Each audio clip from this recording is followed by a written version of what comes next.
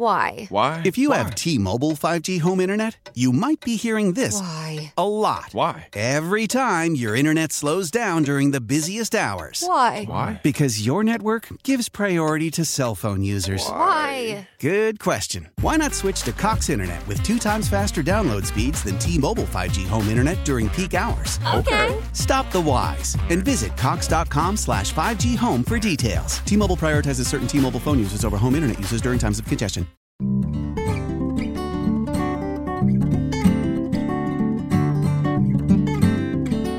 Welcome into Inside the Archives, XRT's latest podcast. I'm Marty Rosenbaum, XRT's digital content producer and all things social media. Today, I'm really excited because we are joined by XRT Morning Show host Lynn Bramer. We're going to talk songwriting, something you know a little bit about, I think. Well, I only know songwriting from listening to my favorite songwriters, and I've always described myself as the patron saint of the doomed singer-songwriter because it's the guys who turn phrases and really are craftsmen in the world of songwriting that I feel that get overlooked the most. Yeah, and I think this is a great time for recording this, too, because last Friday, you just saw one of the greatest songwriters of all time at the Chicago Theater, John Prine. You know, I once described John Prine as the sort of songwriter who turns more great phrases in 4 minutes than an entire day of MTV in the early 80s. Here's a guy who's written, hundreds of songs, and when you sit in a concert of his and listen to him unspool stories, go back into the archives of what he's written, you're just continually blown away. He's singing, I used to live in Chicago where the cold wind blows. I delivered more junk mail than the junkyard would hold. I wasn't hurting nobody. I wasn't hurting no one. John Prine of Dear Abby and Sam Stone and Hello in There, songs that will wrench tears from the hardest person. He's really the songwriter. Of course, I always start sort of in my mind with contemporary rock and roll songwriting with Bob Dylan, who himself is influenced heavily by Woody Guthrie, but I think he took songwriting to another level. And on many instances, Bob Dylan wrote songs in a variety of ways. I think of some of his songs as being really impressionistic, like John Ashbery poem, where you're not quite sure what he's getting at, but you just love the rumble of the words. There's a song on Bringing It All Back Home called Gates of Eden, and it starts out, of war and peace, the truth just drifts. Its curfew gull, it glides. Now, if you brought an English professor in here and said, what the heck is he talking about? The professor would probably go, I'm not quite sure, but he's creating an impression with the way he's putting words together. On the other hand, he's also the master of the song that has a message, a song that has a certain power. How many roads does a man walk down before you can call him a man in a song like Blowin' in the Wind? So I think for the songwriter lover, it really starts with the catalog of Bob Dylan and the amazing music and song lyrics that he's written. Yeah, and it really does tell a great story, even if you don't understand what the hell he's talking about. Right. You get that picture painted for you, as you said. So let's take a step back before we get into the great songwriters, and I want to ask you, how do you define a songwriter? Well, in the broadest sense, I don't think I can get too elitist about it. I think anybody who puts words together and puts the music behind it, whether it's Katy Perry or Jason Isbell, they're writing songs. They're songwriters. Of course, there are different aspects of songwriting, and in my world, there are the great songwriters and then the people that just sound like they're going through the motions. Yeah, well, and I think the traditional sense when you think of a songwriter, or at least when I think of a songwriter, it's someone sitting down with an acoustic guitar, cup of coffee, maybe a beer, depending on the time of day. Probably a cigarette, if you're an old school songwriter.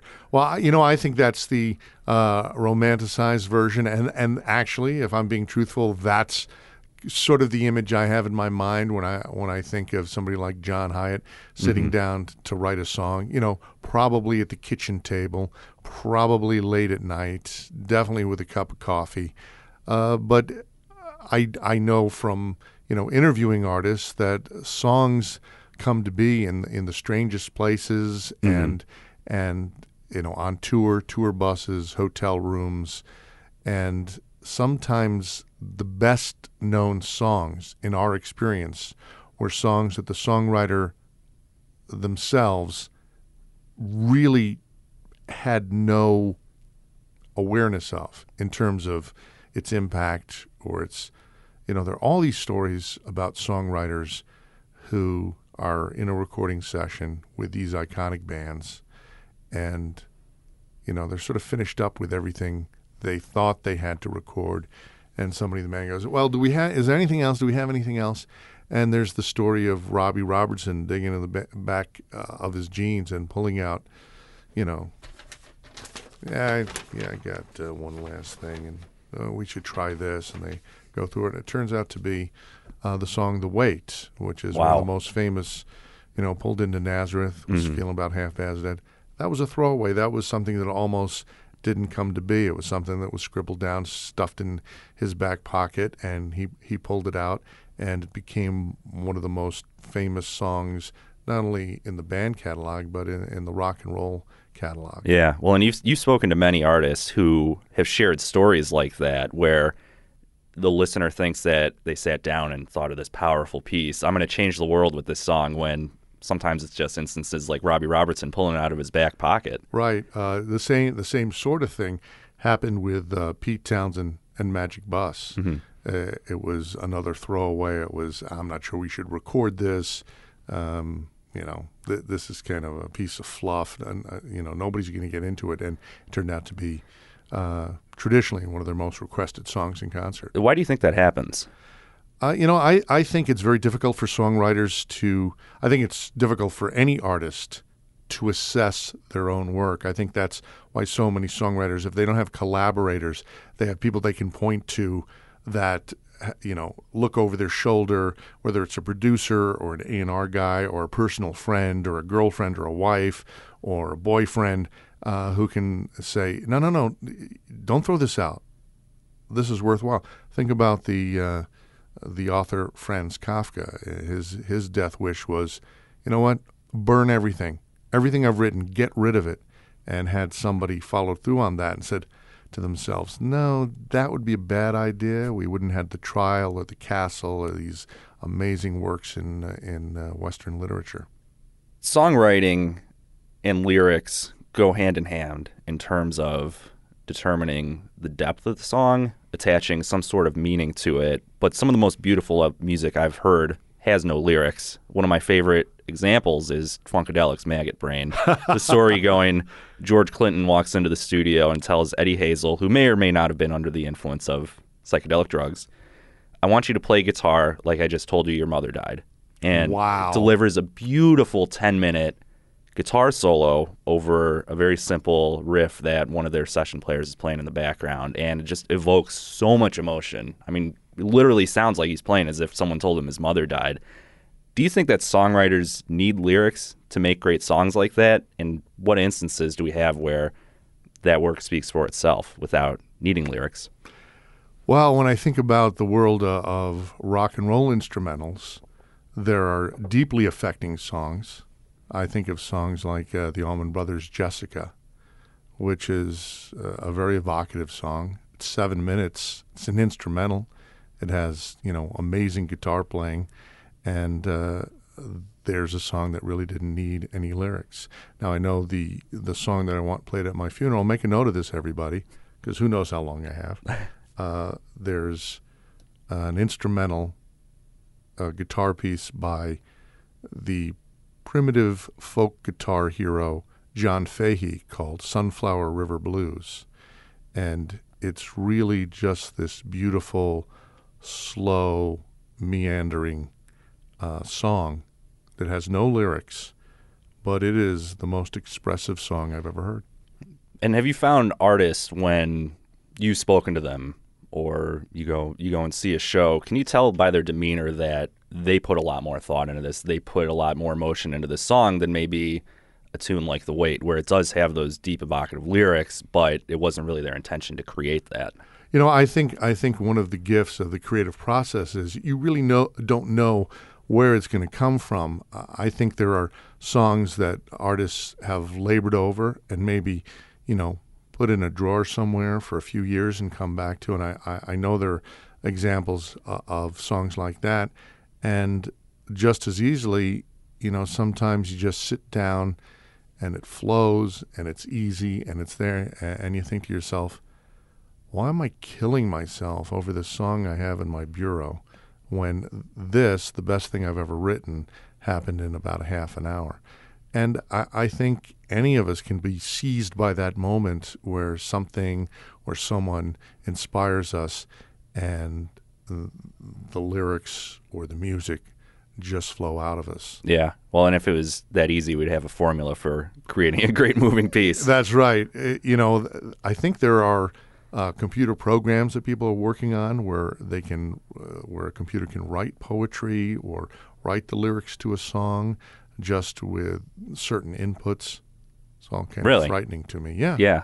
Why? Yeah. Why not? Put in the algorithms, tearjerker and tugging at your soul, other stuff like that. Pretty girl with brown hair. Yeah. Fill in the blanks. Just another step into our dystopian future. Yes. Well, another thing I like about your show is you use your motto, "It's great to be alive," from Frank Zappa, who's one of my favorite musicians and one of my all-time favorite lyricists as well, because he blends humor and just weird stories, but it fits under that songwriter mantra that we discussed earlier, where you're telling a story, you're painting a picture, even if it doesn't make any sense. Why do you think we don't associate people like Frank Zappa or even maybe Prince, who has some goofy sexual lyrics in some songs, under that same canon of like a John Hyatt or a Joni Mitchell? Well, yeah, I think it goes back to the stereotypical image of a singer-songwriter sitting on a stool in the kitchen strumming a guitar, when, I think of Prince as one of the great songwriters of all time. Mm-hmm. And who did you mention just before? Frank Zappa. Frank Zappa. As you know, I'm a huge Frank Zappa fan, and he can tell a story about, the ultimate story about starting a band in high school, the garage band, and sneaking quarts of beer into the garage. And it can be a simple narrative like Joe's Garage, which is the song I'm thinking of, or you get this excoriating assessment of contemporary society in a song like I'm the Slime. Mm-hmm. I'm the slime oozing out of your TV set, which was written, came out in 1974 and could not possibly be any more relevant if it were released today. Yeah, it's timely no matter when you listen to it. Now, it may not be the television that he's talking about. Right. Polluting our minds. It could be another device, but that overall theme sticks with it. And going back to Joe's Garage, I was going to bring that up earlier because I think that's one of those songs that so many music fans can relate to. If you're a musician, just going over to your buddy's house, playing guitar, playing the same song over and over again on different instruments. Oh, yeah. Have your parents telling you to turn it down? Let me tell you, when I was in Edgar's basement with our three-piece band, the Roundabouts, we would play Van Morrison's Gloria, although I think we probably knew it best from the Top 40 Shadows of Night version, a Chicago band that did a version of Gloria, which in many markets was more famous and better known than the Van Morrison and Them version. We would play Gloria for a half an hour. Yeah. It was three chords.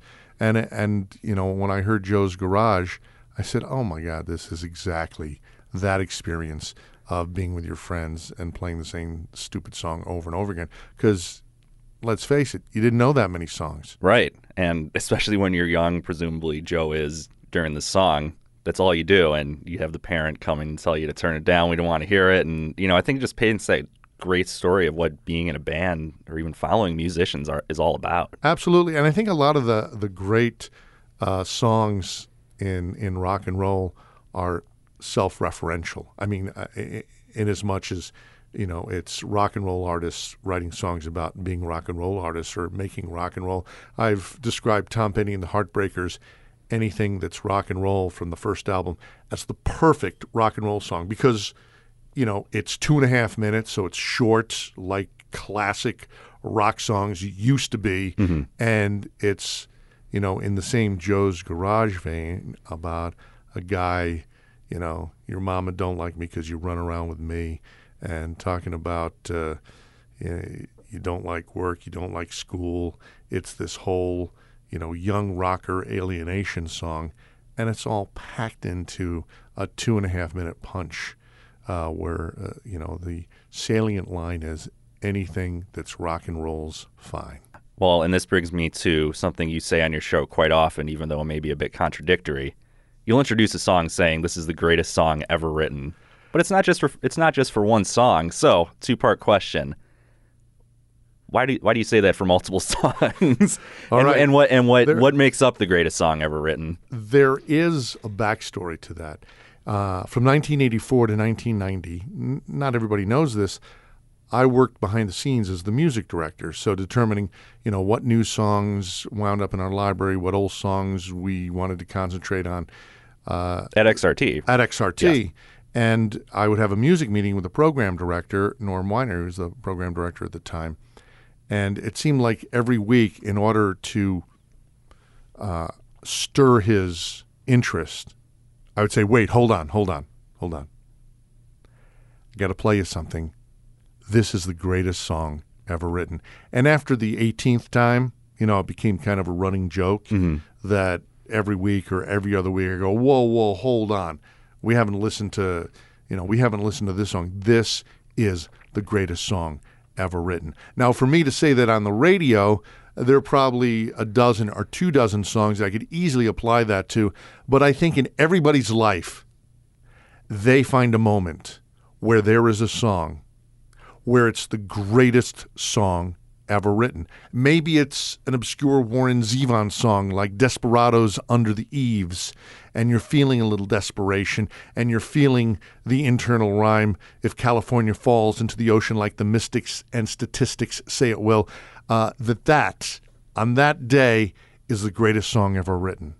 And some of them are obvious. I always refer to the Rolling Stones' Gimme Shelter as the greatest song ever written. And that has a lot to do with my personal affection for the Rolling Stones. It has a lot to do with the place that song takes in history, not only as one of the key songs of 1969, but the title of the documentary about their tour, their 1969 tour that gave us the album Get Your Ya-Ya's Out, which was recorded at Madison Square Garden, which also covers the period of time when Altamont became not only the enduring tragedy of outdoor music festivals, but also sort of signaled the end of the idealism of the 60s for me. And I think it did for a lot of people that, you had Woodstock in 1969 and, you had 500,000 people in a farm field and they were muddy and they were hungry. But everybody got through it. Everybody allegedly had a good time. Although if you talk to anybody who went to Woodstock, they go, "Oh my God, it was horrible. It was horrible. It rained. We got wet." But there was that good feeling, and the way the press covered Woodstock, there was this great feeling. And then you get to Altamont and the Rolling Stones and the Jefferson Airplane, and somebody gets stabbed, and the Hells Angels are hired as bodyguards, and they start beating people up. And for those of us in the 60s who already had a cynical turn of mind, you go, this whole peace and love thing, it's a nice thought, but it really feels like it's over now. And to me, Gimme Shelter brings that all into focus as a song and as a touchstone in the history of rock and roll. And that's why that's the greatest song ever written. Well, couldn't have said it better.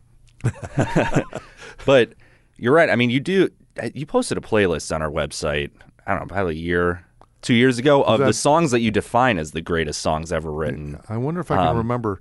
There's Van Morrison, Into the Mystic is one of them.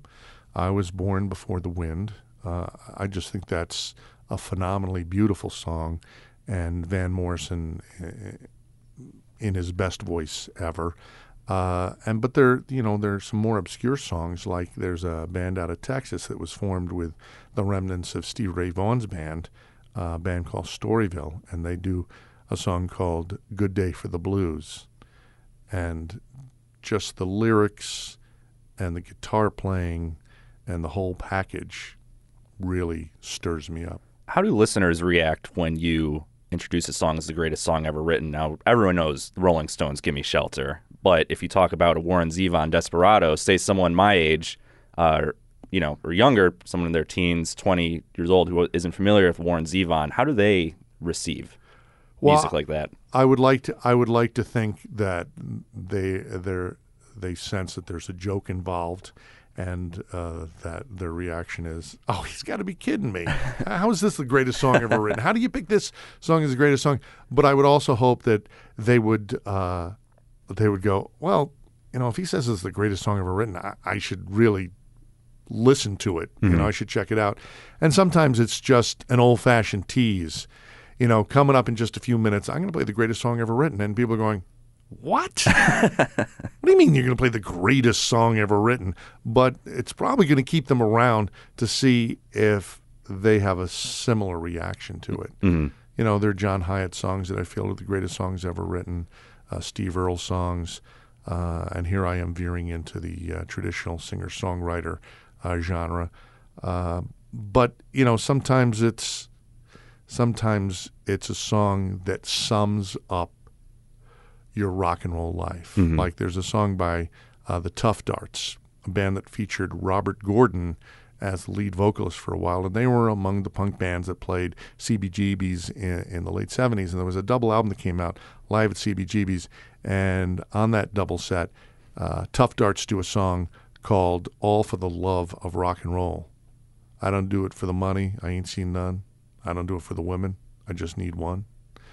The reason I do it, I've got to say it's all for the, I messed up the last two lines, but it's all for the love of rock and roll is the finishing line. That's great. And I believe it was for my 25th anniversary live broadcast we did, that was the last song I played on that show. So there's a personal touch to a lot of these. Well, yeah, I think if you're saying it's the greatest song ever written, it's redundant to say, I believe this to be the greatest song ever written. I think it was a high school English teacher that said, don't always use the first person singular, because if you're talking, you've already tipped your hand. They already know it's you saying it. So constantly saying, what I believe, what I think is not necessary. Yeah. It's almost like you're playing poker with the listener. Now, a lot of that romanticism of a singer-songwriter sitting with an acoustic guitar and a candle, beverage of their choice, seems to have evolved from an old blues musician playing on their front porch, out on the side of the street. Same exact thing, acoustic guitar, singing about the blues. Yet, when I Googled singer-songwriter, there were no blues artists. I'll read you the top 10 results, or the first 10 results that came up when you Google singer-songwriters. It's Joni Mitchell, James Taylor, Leonard Cohen, Jackson Browne, Nick Drake, Bruce Springsteen, Elliott Smith, Jeff Buckley, and Ryan Adams. All great musicians, but not much diversity there at all. Why do you think the blues hasn't fallen into that same category or that same romantic vision that these singer-songwriters I just mentioned are? Because it is a very important piece of the American music canon. I think it's because the phrase singer-songwriter has come to mean over the years something having to do with, the 60s and 70s acoustic guitar playing poets, the Leonard Cohens, the Joni Mitchells of the world, when none of that music really is possible without the blues of the Mississippi Delta and the guys that came up from there and settled in Chicago. But yeah, the very foundation of all rock and roll songwriting starts with Pink Anderson and Floyd Council, who Pink Floyd took their name from. It comes from Mississippi John Hurd. It comes from the very first guys to pick an acoustic guitar in that syncopated way that kind of seduces us all, and then telling a story behind it. Yeah. I mean, I had a friend that worked on the air with me when I was very young, who would occasionally turn to me and go, he'd be playing some song, and you could just tell that there was a blues influence in the song. He'd just turn to me and go, he can never forget the blues. Well, there are a lot of overlapping characteristics in the lyrical content of blues musicians and the artists I just mentioned. It could be pain, suffering, protest in some senses. Mm-hmm. I had to do some research or listening on my own to make that connection. It's not as blatantly obvious if you're just reading major publications or you're listening to these musicians for the first time. What's a good gateway for people that are interested in these artists, the Joni Mitchells, the James Taylor, to really make that connection to these blues musicians who had such a big influence on their and other musicians' lives? Well, I think you have to go back to, there are anthologies of the acoustic blues of the 30s, maybe even the late 20s and early 40s, where you can sit down and Robert Johnson, and talking about going down to the crossroads and meeting with the devil so that he can play guitar better than anybody else, selling your soul. Mm-hmm. Start with Robert Johnson. There's a great box set of Robert Johnson. There's your gateway to James Taylor and Fire and Rain and Joni Mitchell, Rainy Night House, and songs like that. Yeah. Well, there's a great article I found on NPR when I Googled what is American music. And it was an interview from 2011 with a Baltimore symphony conductor by the name of Marin Alsop. And he had a great quote about it. I really feel that what makes America American is inherently related to essence and ideal. America, for me, is still an ideal, a country of possibility, immediacy, access, inclusion, and straightforwardness. It is a place where people can transcend class and challenge to achieve greatness. That right there is found in all types of music, and in songwriting, no matter what type of genre you have, I think there's that aspect to it. What are your thoughts on that quote, first of all, and then how do you think that shows itself in some of the music that XRT plays? So you save the easy questions for later in the discussion. Exactly. How would I define American music? Well, as you were talking about, possibility and inclusion, I was thinking about how the music that's described as Americana is really my favorite style of music.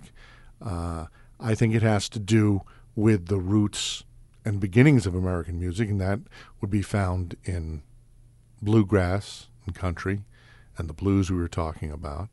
I think you find that as a foundation to, Woody Guthrie influencing Woody Guthrie, or the Louvin brothers influencing Graham Parsons and Emmylou Harris. To me, American music comes both out of the hills of North Carolina and a very rural, agrarian society, just as much as it comes out of, Maxwell Street and the streets of the big city in Chicago and New York. It's music that, at its very soul, is about the American experience in some way. Such a big country with so many different sounds and so many different voices that you have a really broad canvas with which to paint your idea of American music. Well, and it, as you mentioned, it has that evolution of what America has become today from where it was, that rural agrarian society, very spread out, and you can hear it in music today. As it's evolved, we're becoming tighter, closer together, more snugged up against people, and that gets reflected in song. Yeah, I think you're absolutely right about that. I'm just trying to think of some of my favorite singer-songwriters talking about some of the things that the quotation referred to, about inclusion and possibility. Steve Earle on his first album, singing "I Was Born in the Land of Plenty, Now There Ain't Enough." James McMurtry, thank goodness, is coming here for the American Music Festival at Fitzgerald, speaking of American music. writing, will I work for food, will I die for oil, will kill for power, and to us the spoils, the billionaires get to pay less tax, the working poor get to fall through the cracks. There are all these songwriters in America that are describing the American experience from the standpoint of the people in the streets, the people that are struggling to get by. I think that has a lot to do with the best in American music. Yeah, and that gets summed up greatly by Patti Smith's People Have the Power. Yeah, I mean, Patti Smith, that's such an inspirational song that whenever, I'm sitting there in the studio and I'm feeling like I need some affirmation, I need a song, and maybe everybody listening needs a song to remind them that the people that really should be in control of the country are the people who go to the voting polls and vote, and people have the power. Now, so I'm 29 going on 30. I feel old, but not old in retrospect. You can't tell a guy like me that you're 29. You can't tell a person like me that you're 29 and you're feeling old. That's not fair. That ain't right. I apologize. This boy, is I'm almost 30. Oh, woe is me. It's the typical millennial complaining about everything. When I was your age, I first came to XRT. Really? Yeah. I was 30 years old. It was a turning point in my life. Yeah. And where'd you come from? I was working as a disc jockey in Albany, New York, not far from Woodstock. In fact, I used to go down to Woodstock a lot because it was kind of, you had all these recording studios down there. It's where the band had recorded their first stuff. So it was an interesting part of the country musically, even back then. How does that help shape your musical preferences and just the overall way you carry yourself on air? You know what? I got into radio not so much to be a radio person, but because I had this sense I wanted to share music with people. I think that has a lot to do with a certain level of humility that I feel each and every day turning on the microphone. I grew up in New York City, and my earliest musical influences were from my dad, who used to make me listen to Beethoven records when I was 5 years old.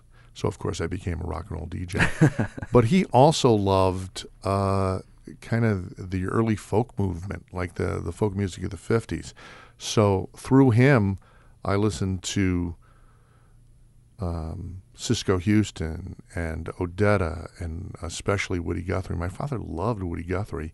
In fact, I would say most of the songs I can play on guitar, and there are not a lot of them, are Woody Guthrie songs. Whether it's I've been doing some hard traveling, I thought to talking guitar blues, and the whole talking guitar genre was picked up by Bob Dylan on his first album, and Talkin' New York. Loudon Wainwright III did a talking song. So I had this whole background as a kid strumming guitar and listening to records of the old folk masters. Then I moved to Chicago, found out that so much of it started right here in Chicago. Yeah. Well, and even though it may have a different sound, you're not sitting down with an acoustic guitar.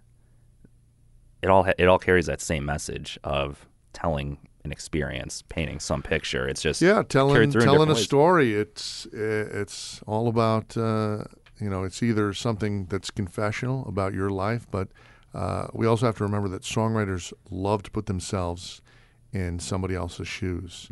And the biggest mistake you can make as a listener or as an interviewer is to assume that this song is about what happened to this singer-songwriter. Right. Because a lot of times has nothing to do with them at all. Yeah. Well, and one of my favorite musicians at the moment who does a great job of that is Jason Isbell. And you listen to the content of his lyrics, and he places you right there alongside of him, whether or not he is the one experiencing what he's talking about, or he's talking about it from a third-hand perspective, or he's just making up an entire story.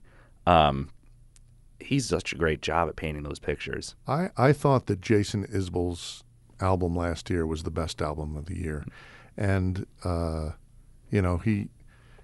he writes in Hope the High Road, I've heard enough about the white man's blues. I've sang enough about myself. So if you're looking for some bad news, you can find it somewhere else. Last year was a son of a bitch for nearly everyone we know. But I ain't fighting with you down in the ditch. I'll meet you up here on the road. It's just great lines. Beautiful. And a great point of view.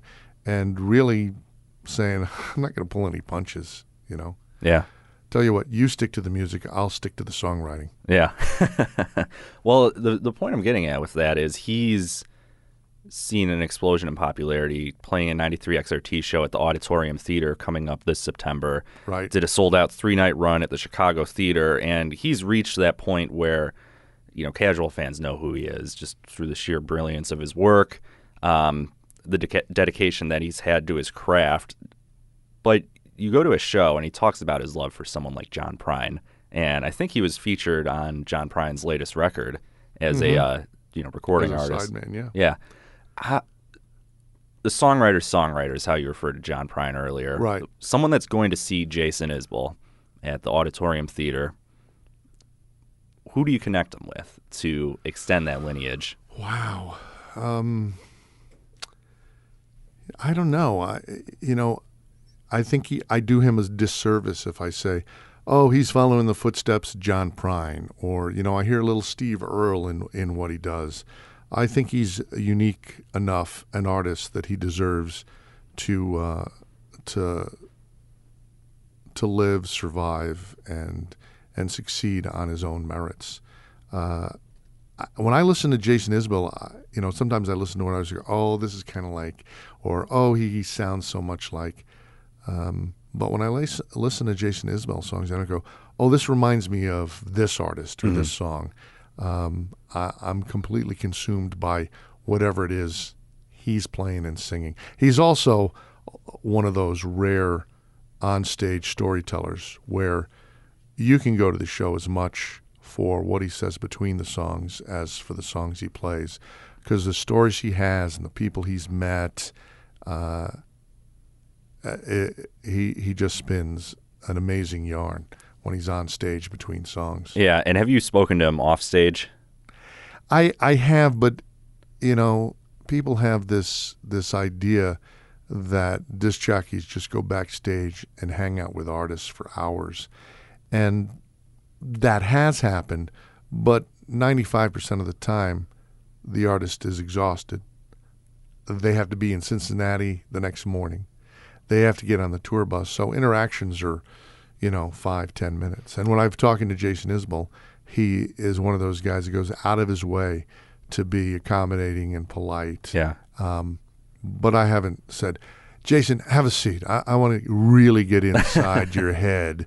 I want to find out what's ticking in there with the way you write songs. Well, you just got to bring him to a place like Three Forks where you can woo him with some food. The artists that you've spoken to, Jason Isbell's of the world, or anyone else that we bring through here, do you find their personas, once they're off the microphone, that they have that depth to them and just the way they carry about themselves, and does that influence their creative process, or is it business, personal life has that separation?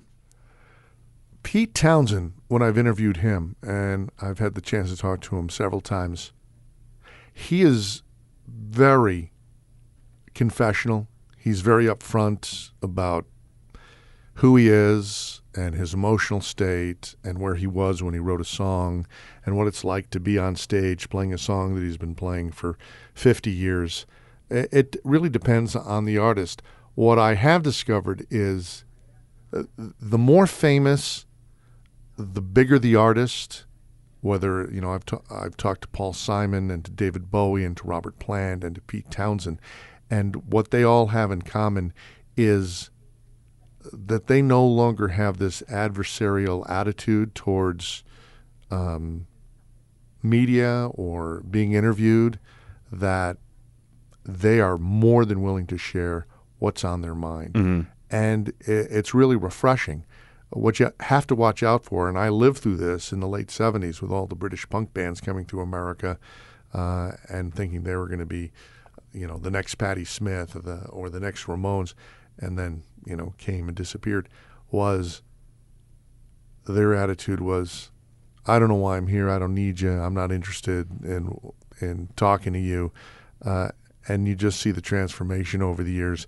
The artists that really have achieved some greatness have put all that attitude kind of behind them, and they will tell you what it feels like to be on stage in front of 100,000 people. Why do you think that's evolved? Because the classic image you have is of the rock star that doesn't care, that doesn't want to be there. But well, I'll tell you two examples. Interviewing Mick Jagger, I was scared to death because the Rolling Stones, one of my all-time favorite bands. And I had a one-on-one interview with him when he released his solo album. And I must have prepared, 80 questions. But the thing was that somebody like Mick Jagger understands that an interview is at the same time not only, a revelation of where they are, what they're doing, but it's also a moment of public relations where that they're not only talking to you, but they're seducing their audience. And I think over the long haul, artists realize the best way to do that is to be charming. Yeah. Why not be kind? Why not talk to this DJ I have never heard of? Why not answer the question without all the other baggage?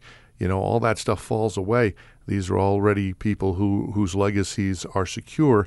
They don't have the insecurities that would let them be less than talkative or, put you off. I mean, I've seen and witnessed interviews where artists have such bad attitudes that they forget. They lean back from the mic and you ask them a question. They're way back here. And you just want to say, you sing into a microphone every night. You know what they're for. Will you get a little closer to the microphone, please? But like I say, it seems like the bigger they are, the better they are. And maybe that's why they're bigger. Yeah, well, and it seems to be sustainable because you could get that one soundbite that says, oh my gosh, Mick Jagger said this, he was such an asshole to this guy, but that's very temporary, and the other stuff seems to live on forever. Yeah, no, I've had really nerve-wracking experiences talking to some of the greatest names in rock history, and talking about their songwriting. And I have to tell you, this isn't going to play on TMZ, but they've been great, been nice, they've been interesting. David Bowie, the only problem with talking to David Bowie is he has such a wealth of knowledge on everything. You have to be careful what direction you go in because he will leave you in the dust. I started an interview with David Bowie talking about philosophers of the early 20th century, and I quickly realized that I had gone in way over my head. That was my fear speaking to you today, Lynn. Oh, that you were I was going to be way over your head. I think you've known me long enough to know there's not much there. Yeah. Well, before we wrap things up, I want to thank you again for joining me today. Marty, as you know, I will do whatever you want. Wonderful. I'll take you up on that on other offers when we aren't recording, which Marty, people aren't going to be privy to. Let me tell you something. Marty Rosenbaum is the absolute best. You only know him through, bylines on the website and this podcast, but he is the absolute best. You've warmed my heart today. Don't edit this part out. So, before we wrap things up, I want to talk about songwriters of today, people that are current. Who's blown you away? Well, I've already sung the praises of Jason Isbell. On a more obscure level, a guy named Joe Pug, who I first saw, he opened for John Prine, because John Prine and Joe Pug's management was the same at the time. Joe Pug's written some amazing lyrics. He's the guy who wrote in the song Bright Beginnings, I don't know, but I could swear we left our better selves somewhere. These days, all we do, it seems, is chase our checks and call them dreams. There are a lot of great singer-songwriters out there. There are a lot of great Chicago singer-songwriters. There's Riley Walker, who grew up in, I think he grew up in Joliet or Rockford. Rockford, I think. Yeah, no, he's from Rockford, but has been based in Chicago, and is very reminiscent of somebody although, he has so many different sides to the way he makes music. But sometimes he reminds me of Richard Thompson or Nick Drake, John Martin, some of the early 70s British singer-songwriters. I think he's magnificent. There are people that play around Chicago that are not huge recording artists. Steve Elkington. You've got to get his last record. It's absolutely amazing. But it's an acoustic finger-picking style album. You're not going to hear it on pop radio. Mm-hmm. Well, I'd be remiss if I didn't ask you this. How are the Cubs going to do this year? Cubs are definitely going to make it to the playoffs. Everybody's got to stop panicking every week, depending on, the pitching staff is horrible, and then they go 5 games where they're unhittable.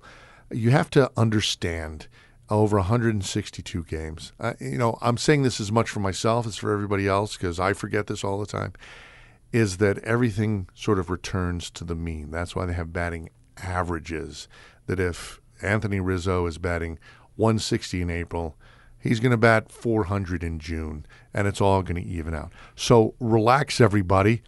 I never, say the Cubs are going to go to the World Series or win the World Series, but I'll tell you this. They will have us on the edge of our seats all the way through September into early October and then beyond. Win or lose, we'll be focused because everybody's in. That was a refreshing cup of Kool-Aid to wash the cynic out inside of me. Because I felt the exact opposite going through this month. Let me tell you something, Marty. When you've invested as much money as I have, as a season ticket holder since 1989, you gotta believe. And we'll end it at that. Well said. Well, Lynn, thank you once again for joining us today on Inside the Archives. You hear him every morning alongside Mary Dixon on 93XRT and 93XRT.com. And until next time, it's great to be alive. There we go. Thanks, Lynn.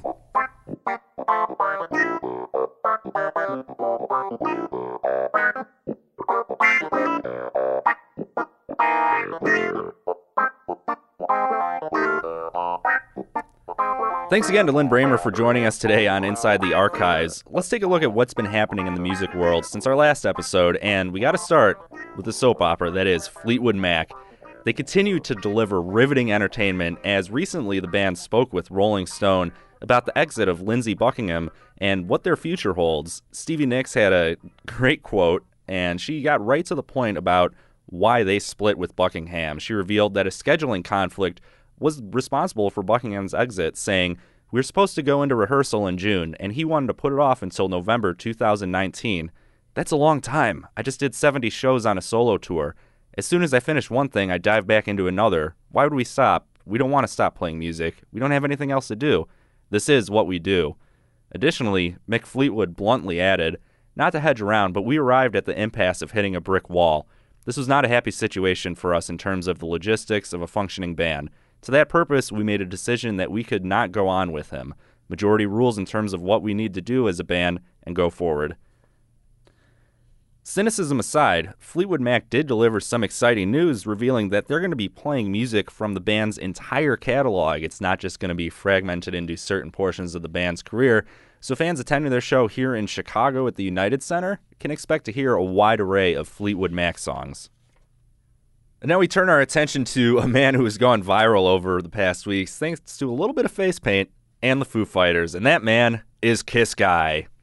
If you haven't seen the video yet, go onto YouTube and search Kiss Guy Foo Fighters, and you'll find a fantastic video where a gentleman who paints his face like a member of Kiss gets brought up on stage and absolutely kills their song Monkey Wrench. He had clearly practiced it for a while, and Dave Grohl lets him shine in the spotlight for about 7 minutes total in the video, giving him a guitar solo, and he runs around the stage headbanging, hitting all corners of the stage like a true rock star. Well, Kiss Guy recently had an interview with another blog where he shared the story behind getting up on stage with the Foo Fighters. Before getting to the show, Kiss Guy got a front row spot and had a yellow sign that said, "Let me play Monkey Wrench" on it, where he was holding up during the start of the show before someone yelled at him saying, "Put that effing sign down, man." However, it did catch the attention of Dave Grohl and Chris Shiflett, where Kiss Guy said, Dave and Chris started talking to me from the stage. Dave looked at me with his face all scrunched up as if trying to focus in and said, "Dude, is that paint or a mask?" I replied, "Paint." Then Grohl said something like, "Hell yeah, dude, I can F with you, Kiss guy." Somewhere in all that, Chris mentioned how he preferred Ace Frehley. The entire time the two of them were talking to me, the voice in my head was like, "Show him the sign, show him the sign," and bam, at the very last second I said, "F it," and flashed my sign up. The rest is history. Kiss guy got brought up to the stage, nailed Monkey Wrench, and became an internet sensation. So, if you want to get on stage during the Foo Fighters' upcoming shows at Wrigley Field, you have a pretty high bar to match that has been set by Kiss guy. In other news, Death Cab for Cutie announced their return both in person and in our music catalogs with the revelation that they're going to be releasing a new album this August, and they're going to be stopping by to play an XRT show this October at the Auditorium Theater. We're really excited to hear their return. It's been since 2015 with their album Kintsugi. That was the last material we got from Death Cab for Cutie. So they posted a 30-second teaser video with really, really cool graphics alongside what is presumably a new song that is coming this August. I do not have the date in front of me, but if that is revealed, make sure you're following us on Facebook, Twitter, and Instagram, all at 93XRT, where you can get the latest news on Death Cab for Cutie and so much more.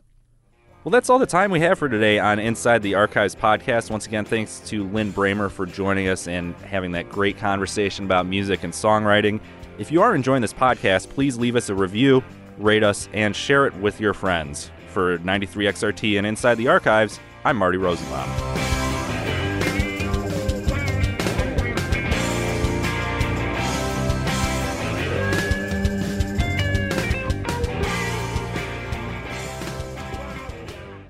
How powerful is Cox Internet? Powerful enough to let your band members in Vegas, Phoenix, and Rhode Island jam like you're all in the same garage. Get Cox Internet powered by fiber with America's fastest download speeds. It's internet built for tomorrow, today. Cox, always building better. Cox Internet is connected to the premises via coaxial connection. Speeds vary and are not guaranteed. Cox terms and other restrictions may apply. Analysis by Ookla Speed Test Intelligence Data. Fixed median download speeds. US Q3 2023.